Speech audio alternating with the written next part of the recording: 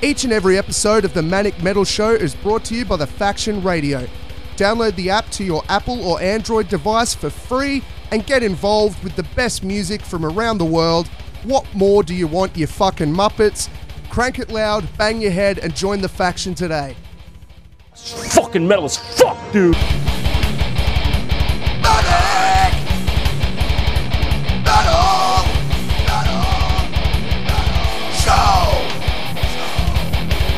Hello friends, welcome to episode 1 of the ManicMetal Show. I do a lot of interviews for the Faction Radio, and once they've aired a few times, new interviews come up and those ones get pushed to the side, and a lot of the times they're gone. So what I'm doing now is releasing these interviews as a separate part of the podcast called the ManicMetal Show, where it'll all be talking metal with metalheads from metal bands, metal. You get the drift. So what a way to kick shit off with Scott Ian from motherfucking Anthrax, one of the best bands in the world. If you told my 18-year-old self that I'd be talking to Scott Ian, I would have punched you fair in the dick. I can't believe that we chatted and it was awesome. Scott's promoting his spoken word tour, which is hitting Australia very soon. So we talked a lot about that. We talked a lot about stand-up. We talked about Anthrax, all sorts of shit. It's a wicked interview and Scott's a really rad dude. To round the interview off, we've got Brisbane metal legends Minus Life and a double dose of Scott's. I talked to Scott Moss, lead vocalist for Minus Life. They're a band that I got into when I was very young in the scene, and Scott's a really good dude, man. He pulled me aside when I was really young, gave me a lot of advice, and it really made an impact on me as a young metalhead. So please, guys, enjoy this. Scott Ian from fucking Anthrax, Scott Moss from Minus Life, and in between the two interviews, we've got Bodies on Fire, a classic track from Minus Life. If you don't dig it, well, there's something wrong with your head. Enjoy the first episode of the ManicMetal Show, brought to you by the Faction Radio. I'm here with Scott Ian from Anthrax, and we're chatting today ahead of your One Man Riot spoken word tour in Australia, which is kicking off in September. Yeah. So how are you looking forward to that, man? Dude, I'm really looking forward to it. I get to come to Australia and tell my ridiculous stories to people who have a very good sense of humor. So yeah, I'm very excited about it. Well, that's one thing we've definitely got in spades here is we're not very easily offended. So whatever you've got to say, we're ready to hear it. Awesome. Yeah, when I got the offer about you want to come and do some talking shows in Australia, it wasn't a very hard decision to say yes. I mean, you've been doing these spoken word shows for a number of years now, and this has got to be a really different experience to, say, you know, the big 4 reunion shows you were doing with Metallica, right?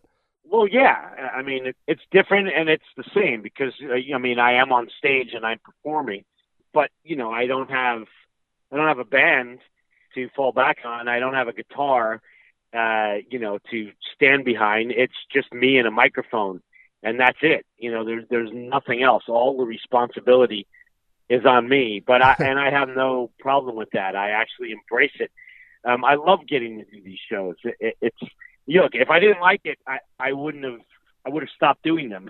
After the first one, I would have said, right, I did one, I was curious, but it's not for me. It was the opposite reaction to that. I couldn't wait to do more. Interesting you say that, because I started out playing in metal bands and then went on to become a comedian, and the most common comment that I get from musicians is, I don't mind being up there in front of thousands of people, but the thought of being up there with nothing but a microphone terrifies me. And were you nervous at all before you first started doing these?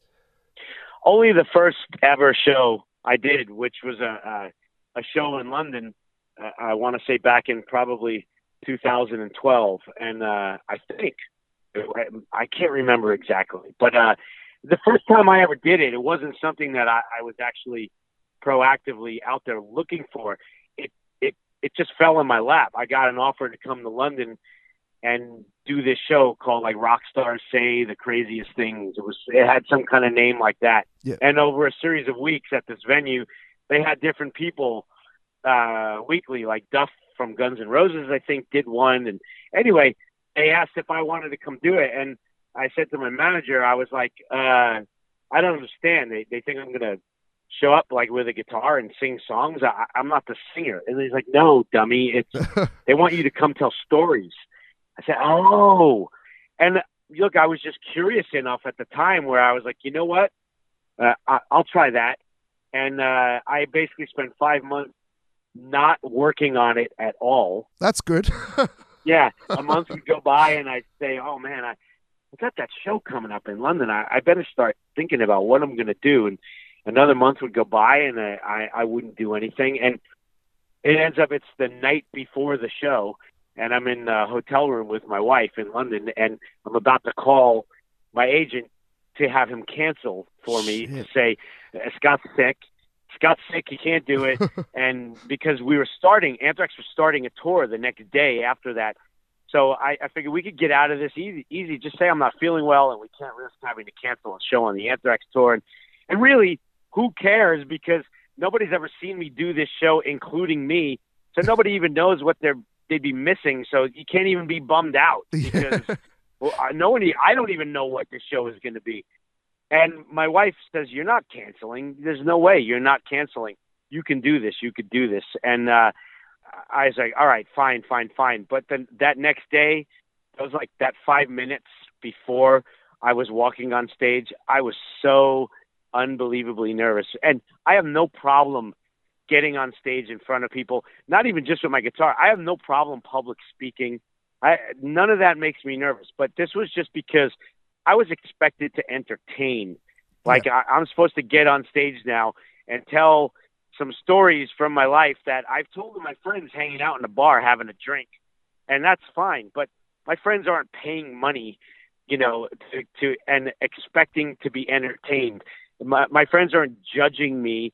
They're not the London press coming to a show who are going to review me. Like, this was something I'd never done before. And when I walked out on stage, I mean, my hand holding the microphone, it was visibly shaking. Like, that's how nervous I was. And it took the first couple of laughs when people actually laughed in the right places as I'm telling a story.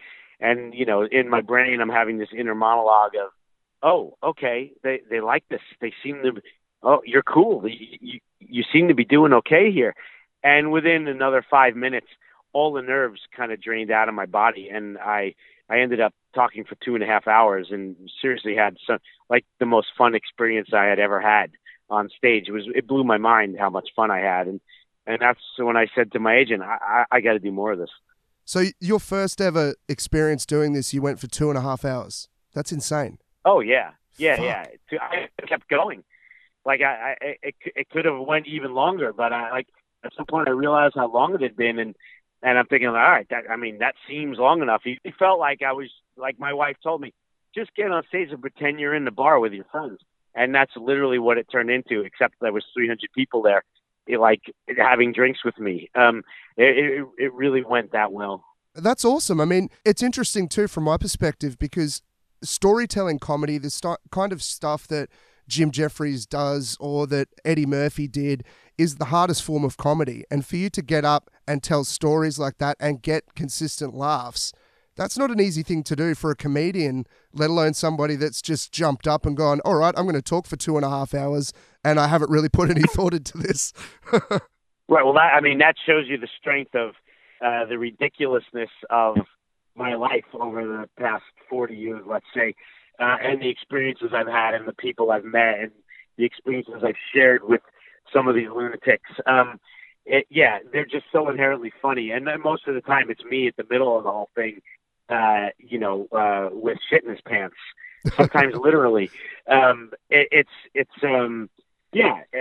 just really the strength of my experiences. And then of course, look, I wasn't as like that first night up, and then even 6 months or whenever it was later when I did a whole run of dates in the UK. So by the time I got to show number 7, I was really starting to learn how to do it. I started to learn the physicality that went along with telling a story, using my body language, using the dynamics of my voice.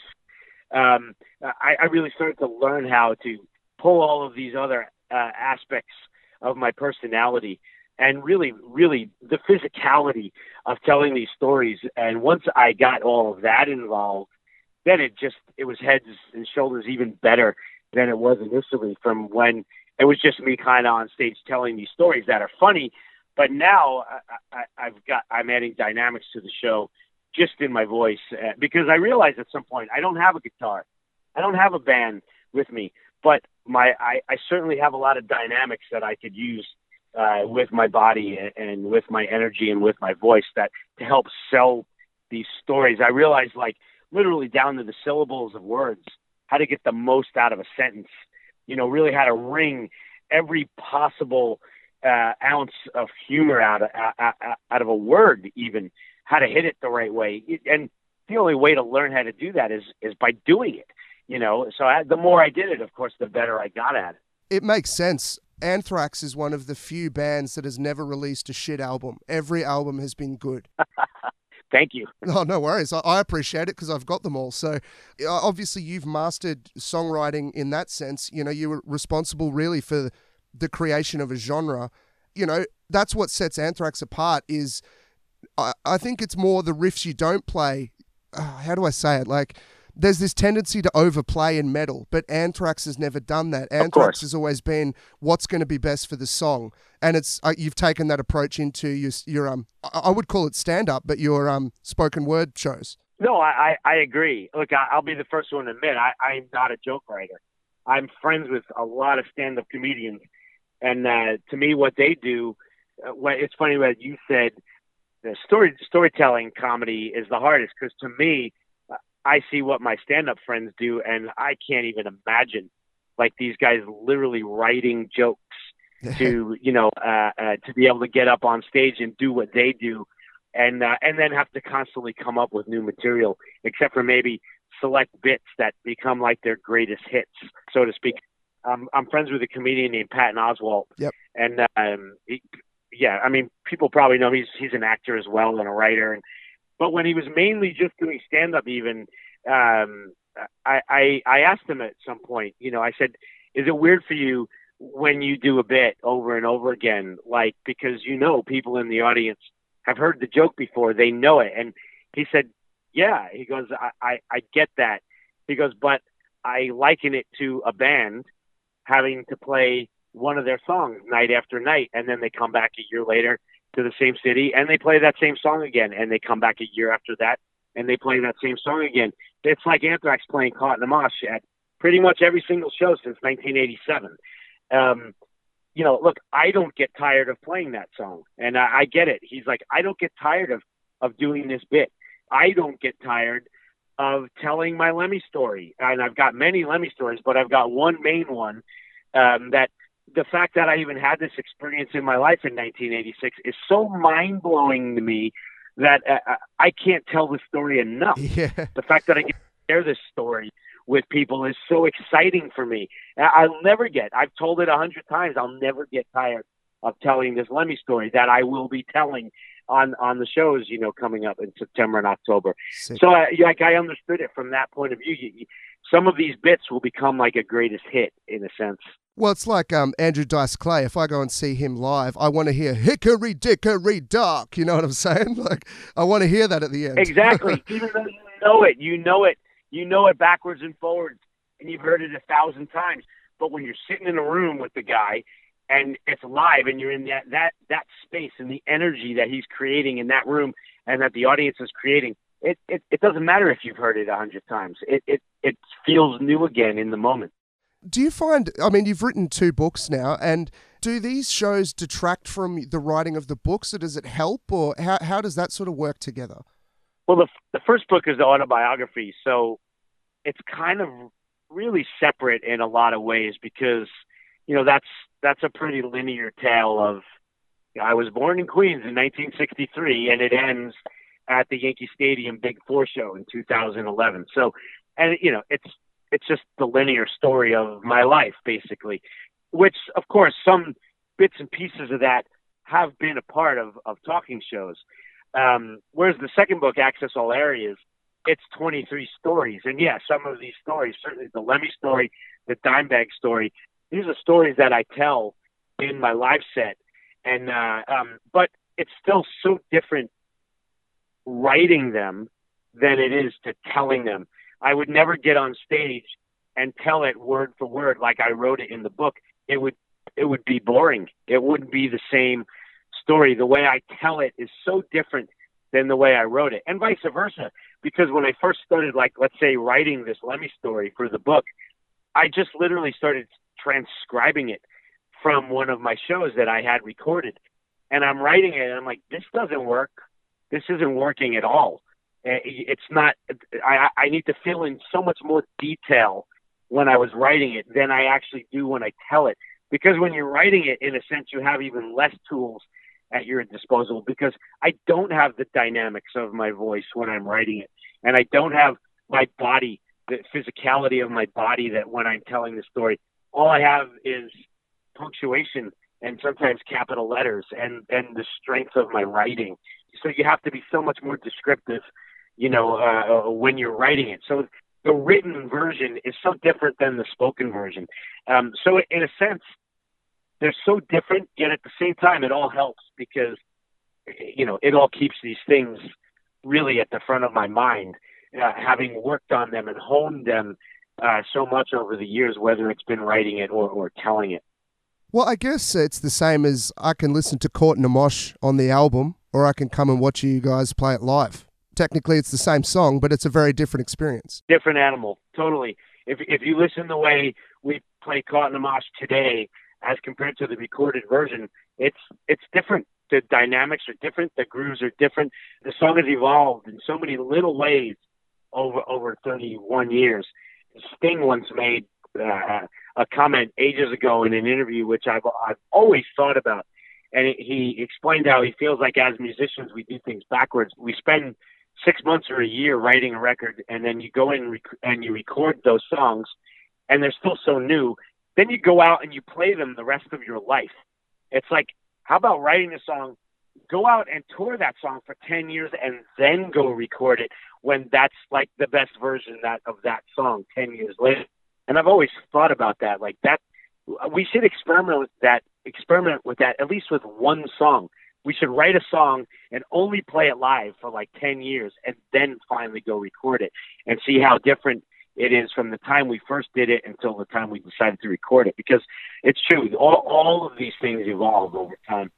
When you're starting out, you do have that time because you've got those years to work the song and nut it out live. But when you've got a schedule of, okay, we need the album next year, you don't have that opportunity. Yeah, it's just, and look, I'm not saying that when we make a record, we don't feel like, oh, this is great.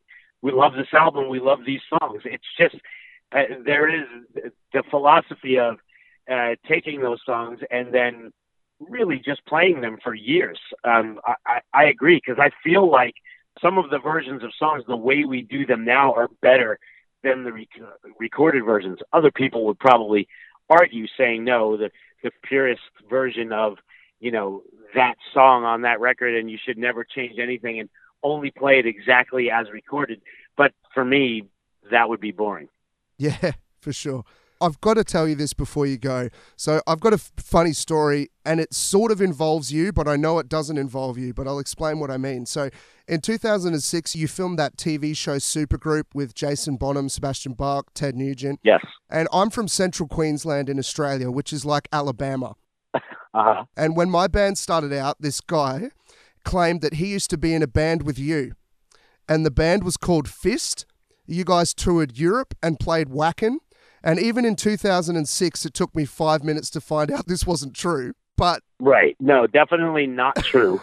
So I just wanted to confirm, for the record, can you confirm if Billy the Kid Tyndall from Central Queensland was ever in a band with you?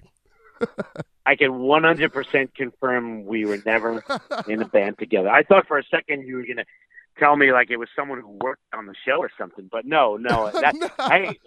Hey, good on him for having the balls to tell such an amazing tale and like claim that happened. The band you created on the show, you only talked about calling it Fist for like 5 minutes. You're like, oh, that might be the name. And that was it. Exactly. Yeah. For a second, it was like, I think that might have been Evans, one of his ideas. I think he said like Fist, 5 coming together as one. And we were all, nope.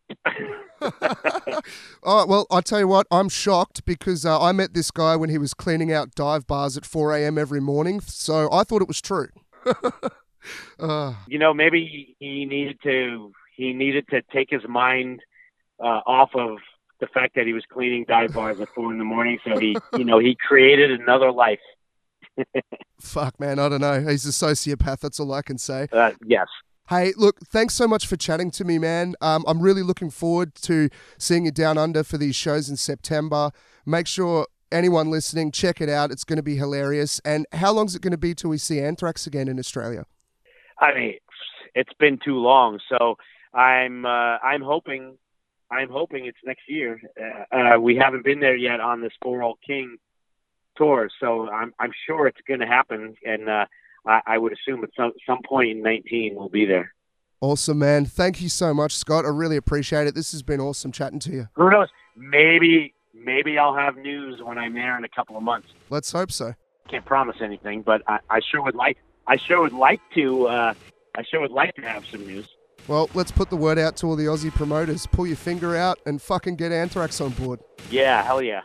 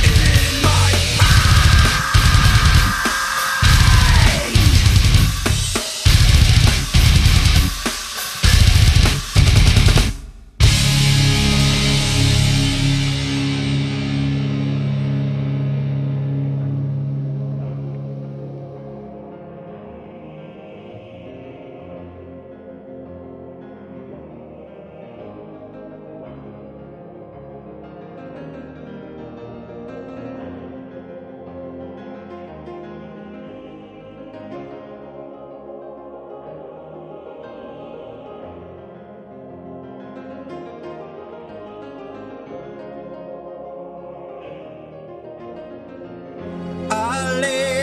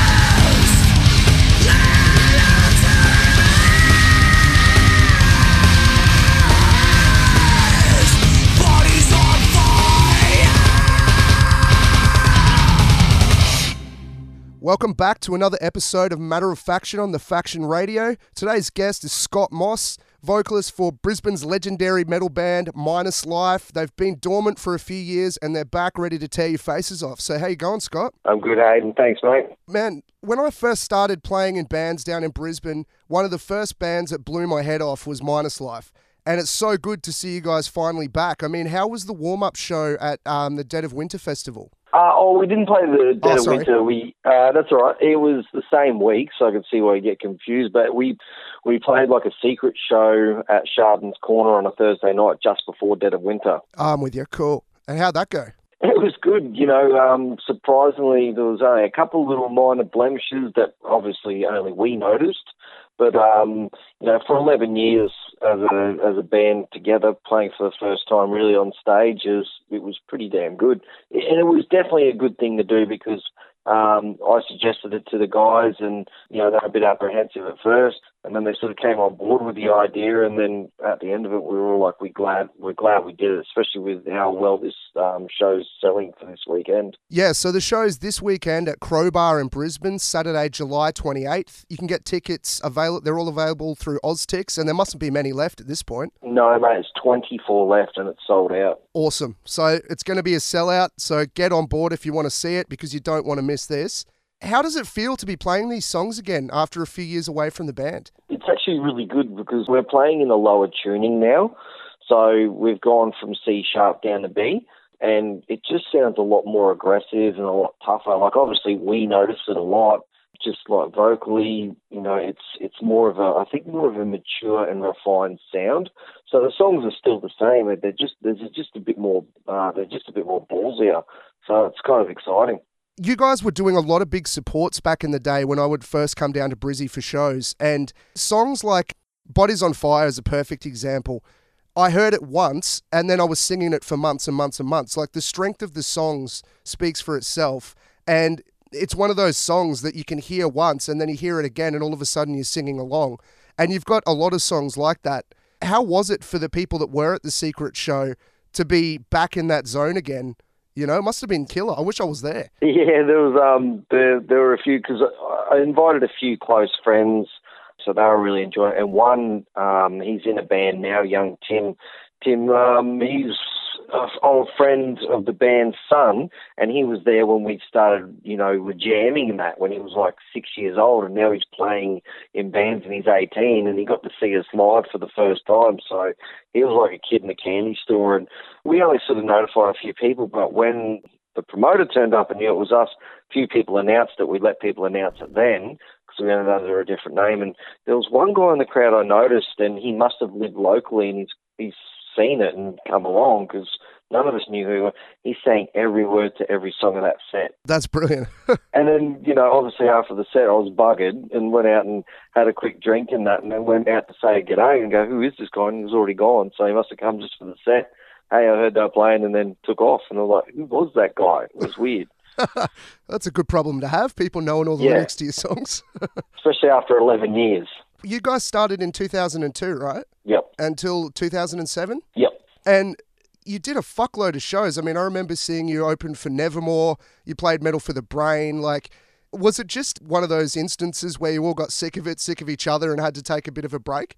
Definitely being that young, party life, and thinking you were, you know, because we had interest from international labels at the time, and there was a lot of hype around the band at the time, and it just got to a point where, you know, it's the old cliche, it was really musical differences.